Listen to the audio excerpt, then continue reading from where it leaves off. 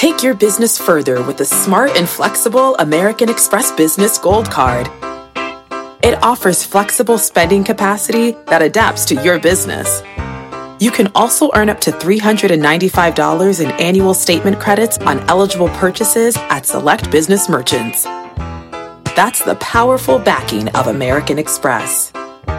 Terms apply. Learn more at americanexpress.com/business gold card. Homes.com knows that when it comes to home shopping, it's never just about the house or condo. It's about the home. And what makes a home is more than just the house or property. It's the location and neighborhood. If you have kids, it's also schools, nearby parks, and transportation options. That's why Homes.com goes above and beyond to bring home shoppers the in-depth information they need to find the right home. And when I say in-depth, I'm talking deep. Each listing features comprehensive information about the neighborhood, complete with a video guide. They also have details about local schools with test scores, state rankings, and student-to-teacher ratio. They even have an agent directory with the sales history of each agent. So when it comes to finding a home, not just a house, this is everything you need to know, all in one place. Homes.com. We've done your homework. My mission is simple: to make you money. I'm here to level the playing field for all investors. There's always a bull market somewhere, and I promise to help you find it. Mad Money starts now. Hey, I'm Cramer. Welcome to Mad Money. Welcome to Cramerica. Other people want to make friends. I'm just trying to save you some money. My job is not just to entertain, but to educate, teach, and put a day like today into context. So call me at 1-800-743-CBC or tweet me at Jim Cramer. Okay, listen to me. I don't want you to panic. Don't buy the prevailing narrative that things were looking up for the economy. Then suddenly we got some very negative data points that changed everything and made a recession a whole lot more likely. Sure, that may be the proximate cause of today's decline. Dow losing another 494 points. S&P plunging 1.79%. NASDAQ plummeting 1.56%. Sell. But the truth is a lot simpler. We were due for a sell-off. How do I know? Because that's what I've been telling you for weeks on end. See, a little less than a month ago, I told you about the most important indicator I follow, which is the S&P's short-range oscillator indicator. This is a tool I pay a lot of money for that tells you almost with uncanny accuracy when the market's overbought or oversold. Overbought meaning it's due for a pullback. Oversold means you got to start buying. When the oscillator's above 5, it almost always means we've come too far too fast and you need to do some selling. Well, when it's well above 5, you need to aggressively raise cash, as I told you. Last month, the oscillator went to 8, an extremely high reading that told you that we were due for a bruising. So I stuck with my discipline, and I told you there was too much enthusiasm for the market and said it was time to raise cash. That's exactly what we did for my charitable trust, which you can follow along by joining the ActionAlertsPlus.com club, where I said on a conference call, don't like it. At the time, I said to start selling, even though, you know what? I had no idea what might go wrong. I didn't know what might derail the stock market. I just knew that the oscillator's almost never wrong. Honestly, I didn't want to get more negative. It was more muscle memory from the days when I was a hedge fund manager working with Jim Cramer, my now former wife, then known as the trading goddess. Karen didn't pretend to know the ways of the Fed or any of the economic mumbo-jumbo, the quarter point this, the half point that, or even who was in the lead in the presidential primaries. But she knew that you need to sell when that darn oscillator gets really high.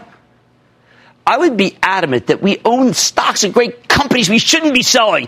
She'd say, who cares if the companies are any good? It's irrelevant. The stocks suck.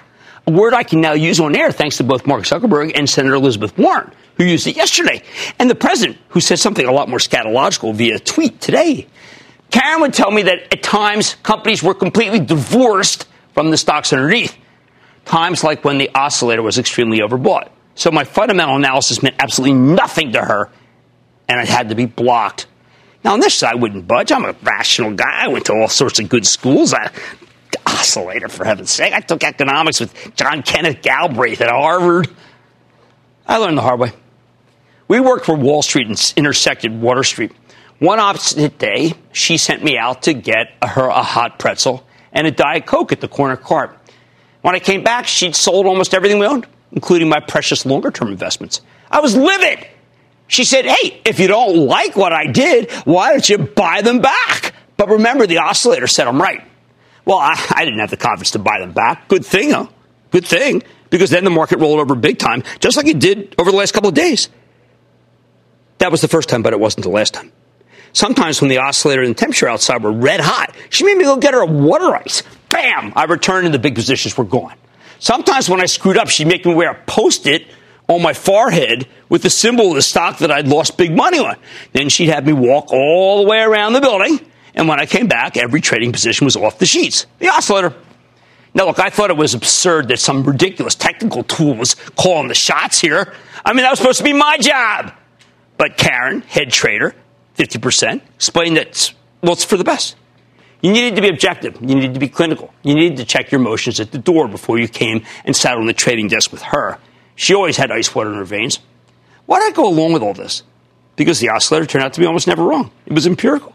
Sure, there'd be the rare event where it would lead us astray, but the Post-it, the pretzel, the water ice always trumped whatever my homework was telling me. Stocks had become divorced from the actual companies they were supposed to represent. I had to accept that, and I do. Now, Karen reiterated that advice at the beginning of last month when the oscillator hit 8. She was as unwavering now as she was 30 years ago. And once again, she was right. We didn't know why the market would get hit, but the oscillator predicted pain. For example, I had no idea this Ukraine story would break and the Democrats would decide to go for impeachment. I didn't know the ISM Purchasing Managers Index would plunge into recession territory, worst reading since 2009. I didn't know that GM workers would go on strike suddenly. I didn't know that rail car loadings would plummet. I didn't know that the president would press his bet on the trade war with China or with Europe, as he did tonight, after a big WTO ruling against Europe for unfair trading practices revolving around Airbus, tariffs that will include a 25% hike on French wine. Let them drink cabs. I didn't know that the Peloton deal would stink to high heaven, or that the joint would also get almost torn down by the WeWork IPO. Yeah, pulled because of outrageous self-dealing, horrendous debt. That could have crushed us. But the only thing I knew was that the Patriots would be in first place thanks to the really easy schedule. So what do we do now? For now, we wait. After market becomes overbought, you wait until it gets oversold, then you pounce. But you can pick at certain stocks on the way down. Like what? Oh, the food stores, Karen would say. Everyone has to eat. I got one that's in the food aisles later on coming up in the show.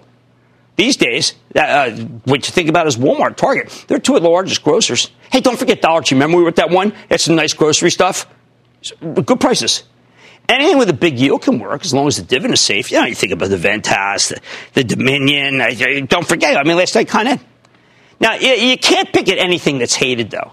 If it's hated going in, it's going to be hated going out. I think the oils. And you can still sell here because we are still not yet near -5. Getting there. But you sell only if you want to free up to buy something else. That's where we are in the equation. Now, as much as I didn't want to go negative when the oscillator hit +8, it's even harder to go positive when the market's cascading down. Everyone's talking about recession. Everybody's scared about impeachment. Oscillator. I'm worried that Senator Warren is going to take this as a Wall Streeters. I mean, they say you do what she does. Anyway, that's precisely when you have to start to hold your nose and begin buying. No one ever wants to start buying now when things are at their ugliest. It's terrifying. Let me give you one more example. 21 years ago next week, I was nervous. I was worried. I was selling hard into a very oversold market, much more oversold than this. My hedge fund was down more than $100 million for the year. And heck, that was when $100 million was a lot of money. At the time, Karen hadn't been to work in ages. She was staying at home with the kids. But she came back one day, curious to see how the heck I could lose so much money. What the heck was I doing? She wanted to know why I was selling when the oscillator was giving us huge oversold reading. She sat down. She took out the catalogs. Always with the catalogs. Drove me to Land's End. And then she told me to go get her some French fries, a lot of ketchup. By the time I came back, she put hundreds of millions of dollars to work. More than we had, more than we could borrow. I was horrified. She said if I wanted to, I could sell everything. Everything she just bought. I didn't. The oscillator. At the end of the day, we learned that the Fed was holding an emergency meeting. The market exploded higher. Went up for the rest of the year. We made back a big percentage of the money that we lost. And when the market closed, gathered the catalogs, including the Martha by mail. She loved that Martha by mail. She walked out. Gave you a wave. Nothing more. Never came back. Ever.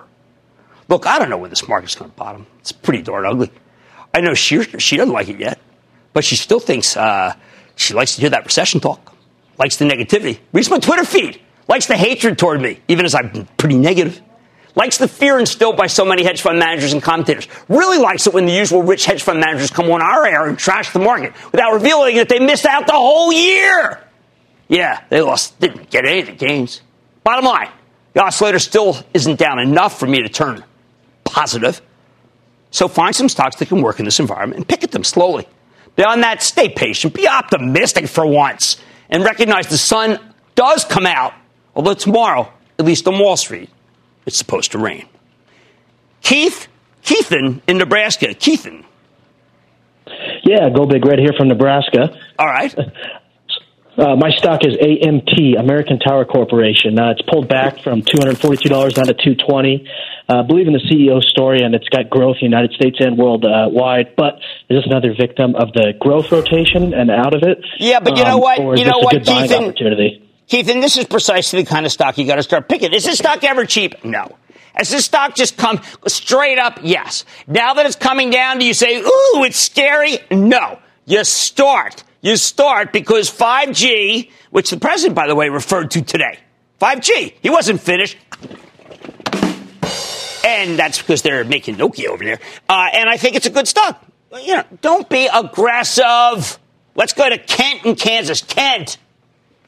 Yes, sir, Jim. Thank you for taking my call. And first of all, I'd like to thank you for being a lighthouse of sanity in this immense Red Sea of media insanity. Well, it is a kind of weird time, but thank you. It's a weird time, but it's it's weird. That's all. What's up?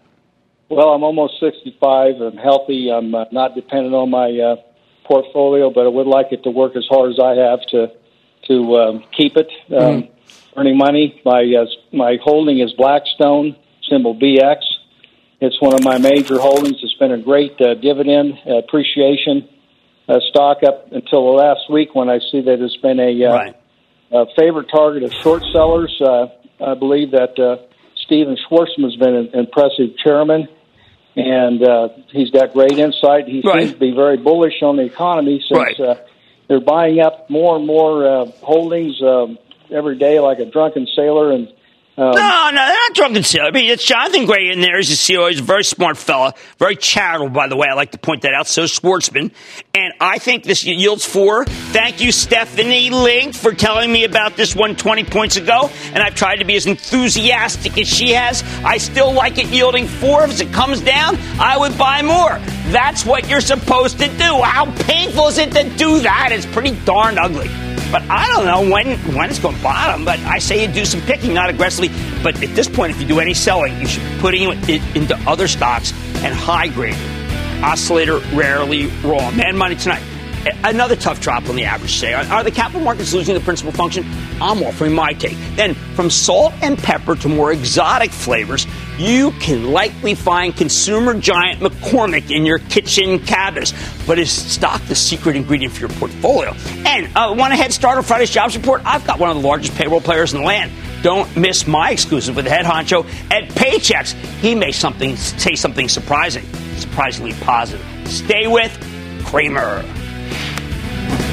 Don't miss a second of Mad Money. Follow @Jim Cramer on Twitter. Have a question? Tweet Cramer. #MadTweets. Send Jim an email to madmoney@cnbc.com or give us a call at 1-800-743-CNBC. Miss something? Head to madmoney.cnbc.com. The market doesn't joke around, so why would you? Get serious. Choose Tasty Trade. Tasty Trade gives you the tools you need to make smarter moves. Dig into data with advanced charting, track profit accurately with order chain trackers, see risk clearly with curve analysis, and trade with low-capped commissions, stocks, options, futures, and more. All on one platform. No wonder serious traders choose Tasty Trade. Join the club, genius. Tasty Trading is a registered broker-dealer and member of FINRA and SIPC. Fact. Running a business is not getting easier on your wallet. With higher expenses on materials, employees, distribution, and borrowing, everything costs more. Also a fact. Smart businesses are reducing costs and headaches by graduating to NetSuite by Oracle. NetSuite is the #1 cloud financial system, bringing accounting, financial management, inventory, and HR into one platform and one source of truth. With NetSuite, you reduce IT costs because NetSuite lives in the cloud with no hardware required, accessed from anywhere. You can cut the cost of maintaining multiple systems because you've got one unified business management suite. You improve efficiency by bringing all your major business processes into one platform, slashing manual tasks and errors. Over 37,000 companies have already made the move. See how you'll profit with NetSuite, and then you can think of all the ways you could be spending the money you save. Company retreat in Malibu, anyone? By popular demand, NetSuite is offering a one-of-a-kind flexible financing program for a few more weeks. Head to netsuite.com to start saving.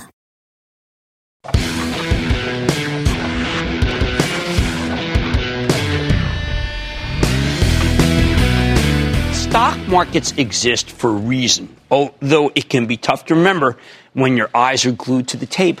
The whole point is that they let you raise money to build a business. That business grows. The shareholders are rewarded. Capital growth stream, dividend stream. But what happens if the market can no longer fulfill that function? I think that's actually what we're seeing right now, and it's not good. So let me explain. Until recently, you had three kinds of investors. You had large investors, called institutions. You had small institutions, and you had individuals.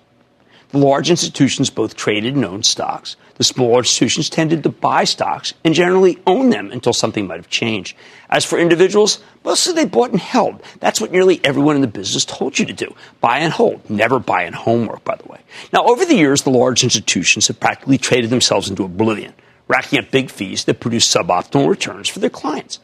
Hedge funds, meant to perform well in good and bad times, have been serious underperformers, at least on average. Don't take it from me. Warren Buffett holds these truths to be self-evident, and he's written about it extensively in his annual letters. The smaller institutions, they've tended over the last 20 years to see a lot of mini crashes, real crashes, scandals. They've adopted a different mantra. It's that the stock market's become too dangerous an asset class. So why don't we err on the side of bonds? Why not? Bonds are safer. People who own them have actually made a killing in them. Perhaps the biggest shift has been with individual investors, though. These days, the conventional wisdom no longer tells you to buy and hold stocks. Instead, you're told it's too hard, so you should put your money in index funds. That's the new gospel, and when I say gospel, I mean it. Do not get me wrong. I love index funds. If I see on Twitter tonight that I blasted index funds, I'm going to come after you with everything I have. I think a nice low-cost index fund that mirrors the S&P 500 is a perfect place for your retirement money. But if you have the time and the inclination to do the homework, I think you're also capable of picking good stocks. I don't think you're too dumb to do that like most people do. Still, think about the situation we find ourselves in right now. Large institutions are tripping over their own feet. Small institutions are fleeing from the stock market into the bond market. Individual investors have little interest in individual stocks. So how the heck are companies supposed to come public in this environment? Where's the cash going to come from? 60% of this money in this market is now indexed. That's too much of a good thing. Index funds can't participate in IPOs. I'm going to repeat, they cannot participate in IPOs. They only buy what's already in there, right? It's what's in the index. These are passively managed. That's the whole point. If you invest in an S&P 500 index fund, you know you can't buy Uber or Lyft or a Peloton Smile Direct. You can't. They're not in the index. Throw in the fact that capital keeps migrating from stocks into bonds, you got a real problem here. Now, this situation would be fine if we only had a few IPOs, right? Every once in a while, we had some big ones. But lately, we've had deal after deal after deal, and they're not done. Many of these are big money losers, both to the company's insiders and their new shareholders, and, of course, to the bottom line. So you got to wonder, if everybody's putting their money in index funds or in bonds, who the heck is left to pick up the slack, pun intended? Without institutions and individual investors picking actual stocks, buying the chewies, okay, it's become much harder for companies to raise capital. Maybe Charles Schwab's latest move to give clients commission-free trading will save the stock-picking business. I don't know. Maybe there will be enough good IPO winners like a Zoom Video, Pinterest, well, and yes, Beyond Meat, even though it shouldn't be, to save the day. But honestly, here's what I think's happened. I think we're approaching a day of reckoning here, where private companies better start recognizing that they may be better off staying private unless they are desperate. If investment bankers keep pumping out junk, we really dodged a bullet, by the way, with that Uber Desperado WeWork IPO. Sooner or later, there'll be no place left to put it.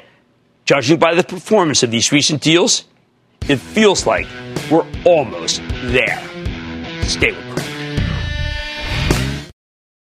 When you're hiring, the best way to search for a candidate isn't to search at all. Don't search, match with Indeed. Indeed is your matching and hiring platform with over 350 million global monthly visitors, according to Indeed data, and a matching engine that helps you find quality candidates fast. Use Indeed for scheduling, screening, and messaging to connect with candidates faster. Plus, 93% of employers agree Indeed delivers the highest quality matches compared to other job sites, according to a recent Indeed survey. Leveraging over 140 million qualifications and preferences every day, Indeed's matching engine is constantly learning from your preferences. Join more than 3.5 million businesses worldwide that use Indeed. Listeners of this show will get a $75 sponsored job credit to get your jobs more visibility at Indeed.com/madmoney. Just go to Indeed.com/madmoney right now and support this show by saying you heard about Indeed on this podcast. Indeed.com/madmoney. Terms and conditions apply. Need to hire? You need Indeed.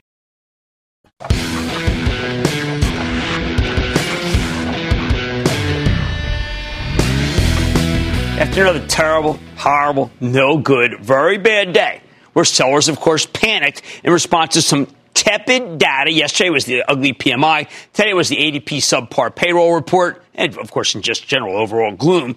How do you protect yourself? Now, I've been warning you to raise cash in anticipation of a pullback. So now that the market is being hammered, what should you be doing as it retreats? Here's an idea. When we started rolling over yesterday, what was the best performer in the market? Why, it was McCormick, the world's leading maker of spices and seasonings, with a stock that managed to rally more than $10 or 6.8%, even on a hideous day. Now, some of that's because the company reported an okay quarter and the stock had pulled back going into the report. But there's another component here that we need to talk about. McCormick didn't rally in spite of yesterday's sell-off. It rallied because of yesterday's sell-off. This is exactly the kind of name that money managers love to pile into when they're worried about an economic slowdown. In other words, McCormick may be the perfect stock for this moment. And thanks to today's market-wide meltdown, you can actually buy this thing a little bit lower than it was yesterday, $2 lower. So what exactly happened with the thing yesterday? And why do I think it may be time to big in the stock as it goes down? Okay, McCormick is an uber long-time Cramer favorite. You know that. They dominate the spice aisle at your local supermarket, and they've got a big food service business where they supply the same spices and seasonings to restaurants. Plus, in 2017, in a just moment of brilliance, they bought a bunch of condiment brands from Reckitt Benckiser, like French's Mustard, Frank's Red Hot, which is, by the way, beloved by millennials, who I understand seem to put it on a lot of different things. Hey, the president, I think, mentioned it earlier today in a tweet. Hey, even if it's bad out there, people have to eat, right? And take it from my days when I lived in my Fort Fairmont. One of the few ways to make the same cheap, awful food taste different is to add spice. Thanks in part to the mustard and hot sauce trans. You know, I always used to buy, you go buy the chicken livers, like in the little thing. They're the cheapest thing in the supermarket. And you pour stuff in one and it tastes different every night. Thanks in part to that mustard and hot sauce transaction, McCormick's been a terrific long-term outperformer. Stock's up 144% over the past 5 years, roughly triple the gain in the S&P 500 of that same period. I've recommended it again and again and again as the ultimate play on the stay-at-home economy, and I love that Reckitt Benckiser deal, even though the analysts hated it. In fact, in last Friday's game plan, I told you to buy McCormick ahead of the quarter, which turned out to be a pretty prescient call. What made me so confident going into the earnings report? Simple. The stock had backslid substantially over the previous 6 weeks, and that meant the expectations would be easy to beat. That's what you're looking for. You're looking for a stock that's down big and then can bounce. See, J.P. Morgan downgraded McCormick from hold to sell in late August, arguing that the stock was fully valued. Even though McCormick is best of breed, the analysts believed that it had run out of upside. Which brings us to yesterday morning, when the company reported an okay quarter that could easily be described as frankly mixed. All right, it certainly wasn't great. While McCormick delivered a 17-cent earnings beat off of a $1.29 basis, their sales came in a little weaker than expected, up 1% year over year. On top of that, management lowered their full-year sales forecast, even as they raised their full-year earnings forecast. Now, initially, Wall Street's reaction was predictably lukewarm. In fact, J.P. Morgan analyst who downgraded McCormick in August, well, he was out there right in the chutes just saying, hey, the stock deserves to be off a bit today, before admitting that, quote, the shares could go either way.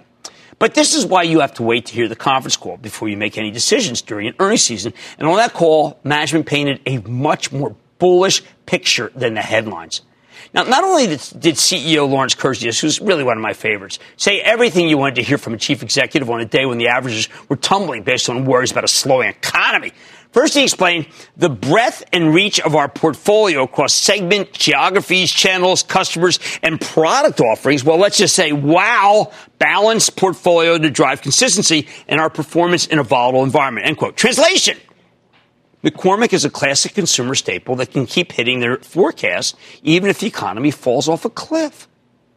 Now, even though the sales came in weaker than expected, the margins were much better than expected, hence the terrific earnings per share. How'd they do it? Kurzius points to, and I quote, cost savings led by our comprehensive continuous improvement program, CCI, and favorable product mix, end quote. In other words, execution, execution, and execution. The soft spot here was food service division, but that was more than offset by strength in McCormick's consumer business, especially, of course, here in the United States. Kurzius calls out a healthy grilling season. Well, that's, it was hot this summer, right? Which drove significant growth in Grill Mates, Stubbs barbecue sauce. I like that, by the way. And Frank's hot sauce. And, yes, French's mustard. Now, we had a debate about French's mustard during the show when we were making the thing. And I've got to tell you, a lot of people felt that the only thing they really liked about it was Clue, where, is it Mr. Mustard? Colonel Mustard in the library with the knife. I think it's better than that. I put it on my soft pretzels when I'm in the box at the Eagles game. Anyway, once again, that record venture deal is paying off. And I can't stress that enough. Stubbs is growing faster in the broader barbecue category. Frank's hot sauce saw major distribution gains and record high household penetration. And believe me, it's not just because of this, okay? Although this is very personal. They also have frozen chicken wings, seasonings, blends, dry recipe mixes, candlesticks. Just kidding. Across the whole French's portfolio, McCormick saw double-digit consumption growth. I regard it as incredible. As for French's mustard, Billy in Peter, we're all going to die. It's taking market share thanks to what Kurzius describes as a focused marketing support. What does that mean? The company's trying to get more bang for its buck for each dollar they spend on advertising. So when French's created the aptly named French's National Mustard Day, although, by the way, the origin is hotly contested by the National Mustard Day Museum, they were getting the social media going. Kurzius says the campaign earned 15 times more media value than our actual investment and created quite a buzz around mustard-flavored ice cream. Bad, with over 1 billion impressions. Then he continues, quote, We're making brand marketing investments like this across our entire portfolio, and their effectiveness was particularly evident in our third quarter consumption and sales growth. In short, McCormick understands how to advertise his products in the new media environment. And by the way, just so you know, this Frank's has this kind of hold on media. You should look at what they say about this stuff. I mean, people just love to talk about it. Millennials, they're nuts. Anyway, finally, in his summation, Kurzius lists some of the secular trends that are powering the story. Listen to this, quote, we're aligned with the consumer's continued interest in bolder flavors, demand for convenience, and focus on fresh, natural ingredients. You ever look at the number of ingredients in mustard? There's like none. Yeah, mustard. Anyway, as well as emerging purchase drivers such as greater transparency around the sourcing and quality of food. I've said this before. I'm going to say it again. Millennials want convenience. They'll pay up for natural goods and transparency about where their food comes from. Me, like I said, this is so great on Philly soft pretzels. And I'm going to have 2 of them this weekend when the Eagles play the Jets, and it might be the most exciting thing that happens that afternoon. Now, a good conference call can have a lot of impact. The stock opened yesterday morning up 1.6%. It finished up 6.8%, in part because management told such a good story in the conference call. But while the call was good, it wasn't rally $10 in a single day good. So what else allows McCormick to explode higher? Simple. When the ISM Purchasing Managers reading came out at 10 a.m., the averages plummeted as investors freaked out about a possible recession. But McCormick is exactly the kind of defensive safety stock that people love to buy when the economy goes into slowdown mode. Suddenly, that big earnings beat mattered a heck of a lot more than the small revenue miss. While the quarter had some hair on it, beats me, that was good. It was good enough for McCormick to remain attractive as a safety stock. Don't get me wrong. This thing is less enticing than it was, of course, just two or 3 years ago. It sells now at 27 times earnings. Yields puny, just 1.4%. Stocks run so much. But the bottom line, in an incredibly unpredictable market, a straightforward consumer staple play like McCormick is just what the doctor ordered. As long as the market remains choppy, I think this is the kind of stock that you buy on the way down. Hey, it beats buying candlesticks, right? And where is the candlestick from, Colonel Mustard? The library. And I like it even more after today's pullback. Let's go to Joe in New York. Joe! Hello, Jim. Thank you for answering my call. I was wondering, I bought Chewy, CHWY, a week ago, and it's dropping like a rock. I thought I was getting a good price. I was wondering if I should add more or sell it or just hold it. I wanted your opinion. Well, here's the problem with Chewy, okay? It doesn't make any money. And the market switched. And what happened is, once the market became possessed with what I call consistent earnings, what happened is nobody wanted to buy Chewy Cocoa Puff. But you still see a lot of UPS men taking it. So, well, let's just say the man's man is giving me a paper towel. In an often brutal market, you need a straightforward consumer staple play. And you know what I think rocks? I think McCormick rocks!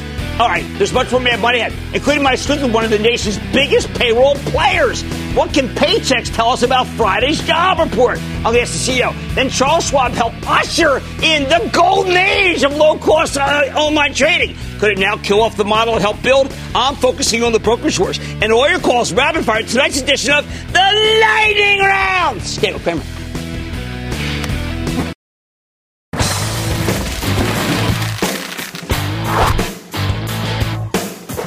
All right, now that the recessionistas have made a, let's say, timely comeback, Friday's big non-farm payroll report is more important than ever. Unfortunately, today we got some mixed signals on the employment front. Everybody was focused on ADP's payroll report, a suboptimal number from the nation's largest payroll processor. But you know what?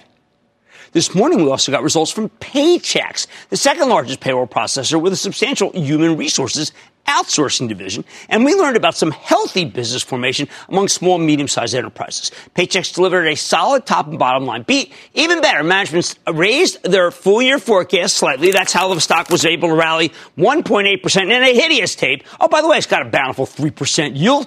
So what do these numbers mean? Let's check in with Marty Musi, the president and CEO of Paychex, get a better sense of the quarter and his company's prospects. Mr. Musi, welcome back to Mad Money. Thanks, Jim. Good to be here. Okay, Marty, I'm going to just say, because, I think that most of the analysts who cover you have been negative, quite wrong. I'm just going to quote from a Wedbush, good firm, but their headline is, results better than feared. Marty, the results were good. Who was fearing these results, given the fact that you've been putting up incredible numbers for years now? Yeah, I don't know, Jim. We had a solid first quarter, and it really carried through from last year. 15% revenue growth, part of that from our Oasis acquisition. But we had solid revenue growth, 9% operating income growth, and really felt good, particularly about our mid-market sales and our repositioning of the company for technology and HR focus. So we felt great about it. Now, one of the things that we have, well, not just our network, but everybody, the papers, whatever, have been convinced that we're having a serious slowdown and that there's going to be big layoffs and a recession. Marty, I'm looking at your transcript, and you talk about job growth actually ticking up a bit. What's wrong with the end of the world picture? Well, yeah, in September, we released our small business index. These are businesses under 50 employees, and it actually ticked up for the first time in a few years. So we saw, 1 month doesn't make a trend, but we certainly saw job growth pick up a bit. It's down 1% from last year, the job growth level for small businesses, but that's because it's a tight market, and it's tight for small businesses to hire and retain folks. But right now, we're feeling pretty good on the business sentiment. Yeah, when I read your transcript, I said to myself, oh boy, I got to temper the negativity, because you represent too many companies. Further, you did a survey of your clients about the trade problems with China. What did that say? Well, about 25% of our clients feel like they'll be impacted by trade and tariffs.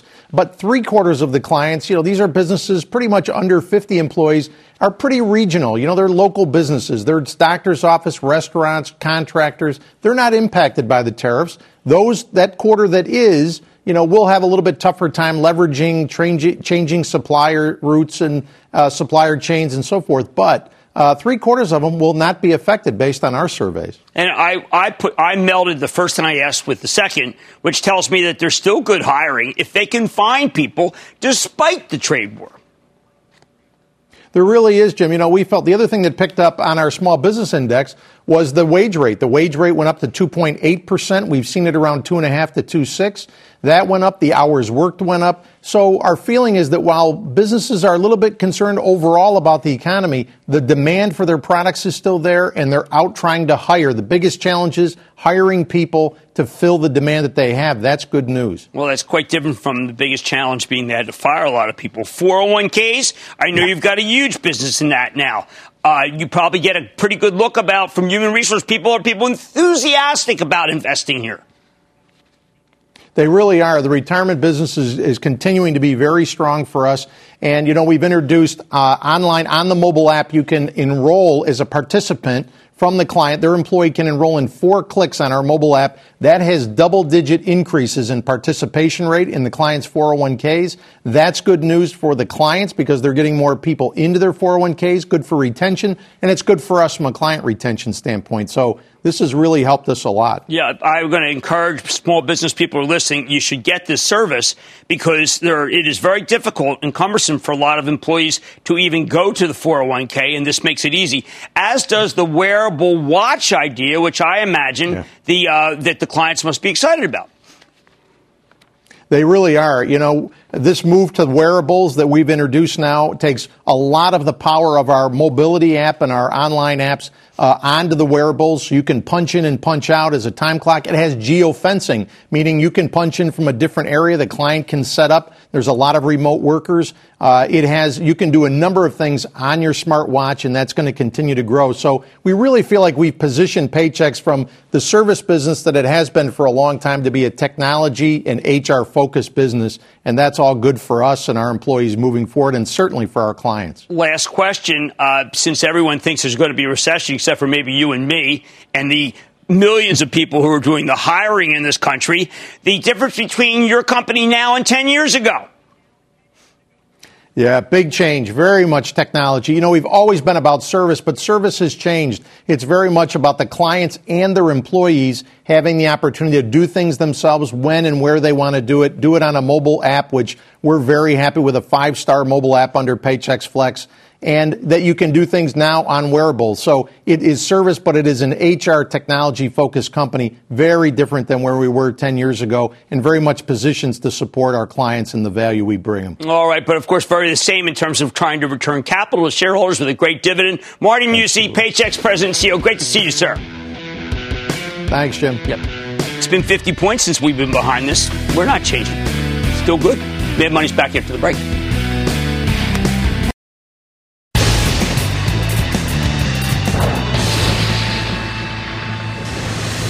It is time. It's over the lightning round. And then the lightning round is over. Are you ready, Ski Daddy? Time for the lightning round. I'm starting with Rodney in California. Rodney. Hey, Cramer. Booyah. Booyah, Rodney. What's up? The reason I'm calling today is we can both agree that streaming TV is growing exponentially, right? Absolutely. Better agree? Okay, so the stock that I'm calling in about is somewhere at the Westminster Dog Show, hanging out, but it'll turn out best in class at the end of the day. The Trade Desk. All right, look, Trade Desk is precisely the kind of stock that as it goes down, you can pick at slowly. It reminds me a lot about Shopify. Same deal. But don't be aggressive because you'll end up being burned. Let's go to Joe in New York. Joe. Hi. Hi. How are you, Cramer? I'm good, Joe. How about you? I'm good. I inherited BioLife Solutions, BLSS, from my father, and it has recently taken a pretty significant hit. I was wondering what you think about it. Me, no BioLife. I got to do some work on BioLife. What is BioLife? Anybody? I mean, I know Edo Smith more than I know BioLife. Let me go to work on that. It's a guy I picked up just today, if you want to know. Let's go to Cindy in Georgia. Cindy. Hi. Cindy, how are you? I'm fine, thank you. I'm a beekeeper here in Georgia. I'd love to invite you down to go in a hive sometime and get some local honey. Oh, my. You know how hard it is? I mean, I got to get a hive this year. I mean, the bees weren't on my flight path, so I had so many problems with my flowers. I know that's a strange. Go ahead. I'm sorry. What's up? Well, I was calling you about CRISPR stocks, specifically Sage Therapeutics, and wanted to know your opinion on buy stuff. Jeff Jonas, Dr. I am a believer in Jeff Jonas. This is the kind of stock that's going to keep going down because the market doesn't favor growth, and then it's going to bottom. You're going to say, why didn't I buy a little Sage Therapeutics? Let's go to Armand in Texas. Armand. Hey, Jim, got a question for you from Iron Mountain. Is it a good long-term buy? Iron Mountain has always had a high yield. People just think it doesn't have the growth. I like the company, record storage, 7% yield. I think it's good. I like the yield. By the way, I like Ventas, too. I haven't talked about that enough. And that's Deb Cafaro. Deb's doing a great job. She's doing a great job. Let's go to Henry in Maryland. Henry. Hey, Jim. How you doing today? I'm having a good day, frankly. How about you? I'm doing all right, too. The company I want to talk about is SCI. It's gotten its act together. It had a little heart. This is death care. You know, it's not a happy subject, but it is a happy stock. Well, it's a good stock. And that, ladies and gentlemen, lightning round! The lightning round is sponsored by TD Ameritrade.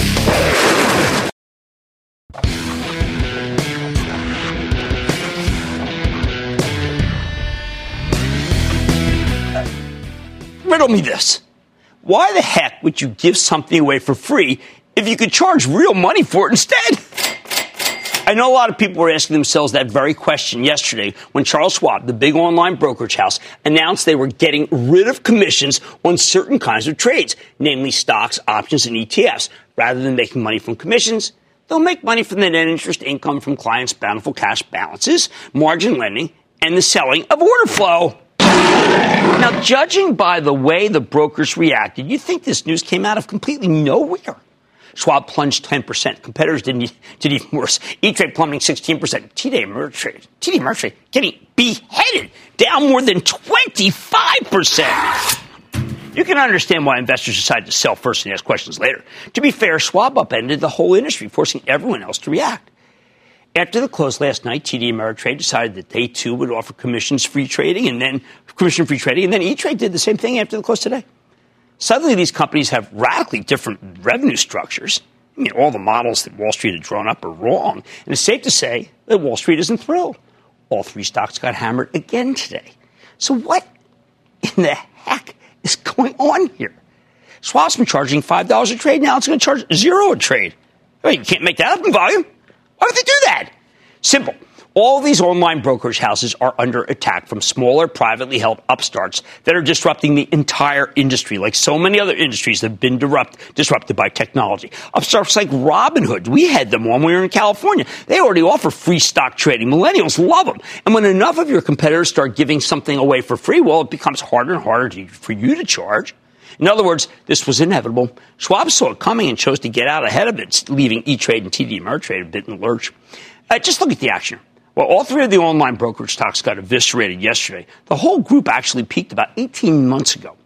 After a terrific run from 2016 through spring of last year, Schwab, E-Trade, and Ameritrade crashed headfirst into a retaining wall. Sell. Even before yesterday's breakdown, Schwab stock had fallen 30% from its highs in 2018. E-Trade was off 34%. Ameritrade down 26%. Why? Because they're being disrupted. That's what it looks like to be disrupted. Now think about Amazon and retail, for heaven's sake. These smaller, millennial-focused online brokerages have been eating them alive. Robinhood's the most recognizable, launched 6 years ago, offering free trading in stocks, ETFs, options, cryptocurrencies. And it's been taking market share ever since. As of last year, they have 6 million accounts. You've also got Acorns, that's a CNBC partner that specializes in micro-investing, not to mention M1 Finance, which offers free trading and specialized in automated investment. But it's not just these small venture capital-backed firms that are shaking things up. Even some major players like J.P. Morgan have begun to dabble in commission-free trading. Put it all together, and it's clear the writing was on the wall. And that's why Schwab did what it had to do. As CFO Peter Crawford explained, and I quote, "We're seeing new firms trying to enter our market using zero or low equity commissions as a lever. We're not feeling competitive pressure from these firms yet. But we don't want to fall into the trap that a myriad of other firms in a variety of industries have fallen into and wait too long to respond to new entrants. It has seemed inevitable that commissions would head towards zero, so why wait?" End quote. Sure makes sense to me. Smart guy.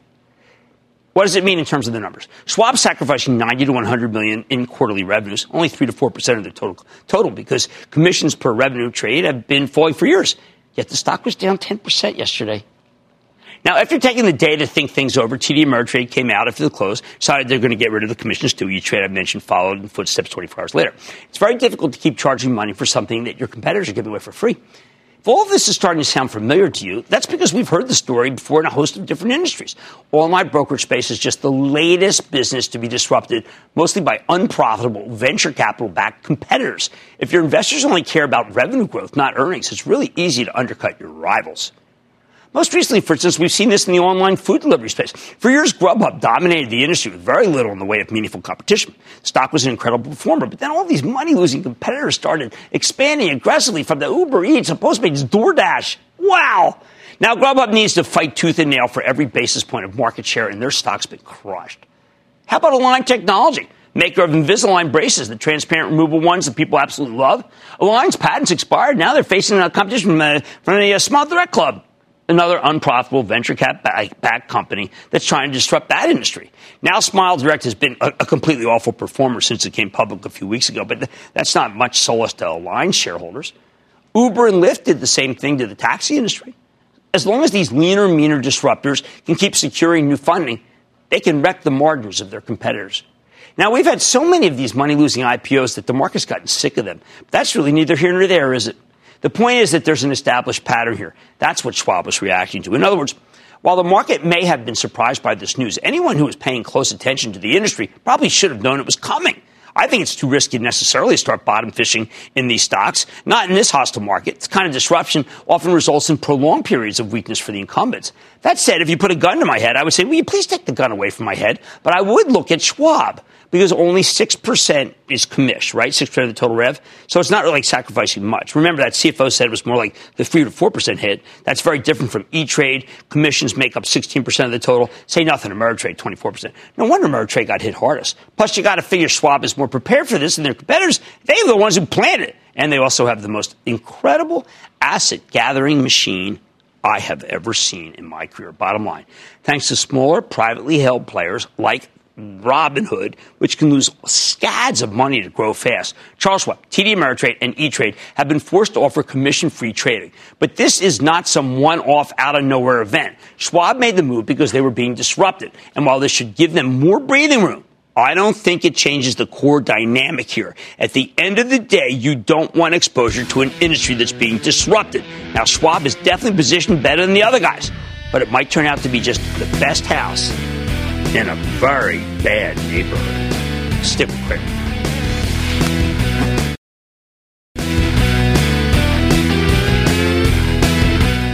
You don't need me to tell you how awful it is. But you know what? It goes down, high-quality stocks get cheaper, and you do a little nibbling. Not all at once, because we don't know when it's going to bottom. But I got to tell you, to sell now, you better have something to buy when you do it. I like to say there's always a bull market somewhere. I promise to try to find it just for you right here on Mad Money. I am Jim Cramer, and I will see you tomorrow. CNBC has quick and easy to understand business news updates at the open, midday, and close every weekday. Markets, money, and more from Wall Street to Main Street. I'm CNBC's Jessica Ettinger. Follow and listen to CNBC Business News Updates wherever you get your podcasts.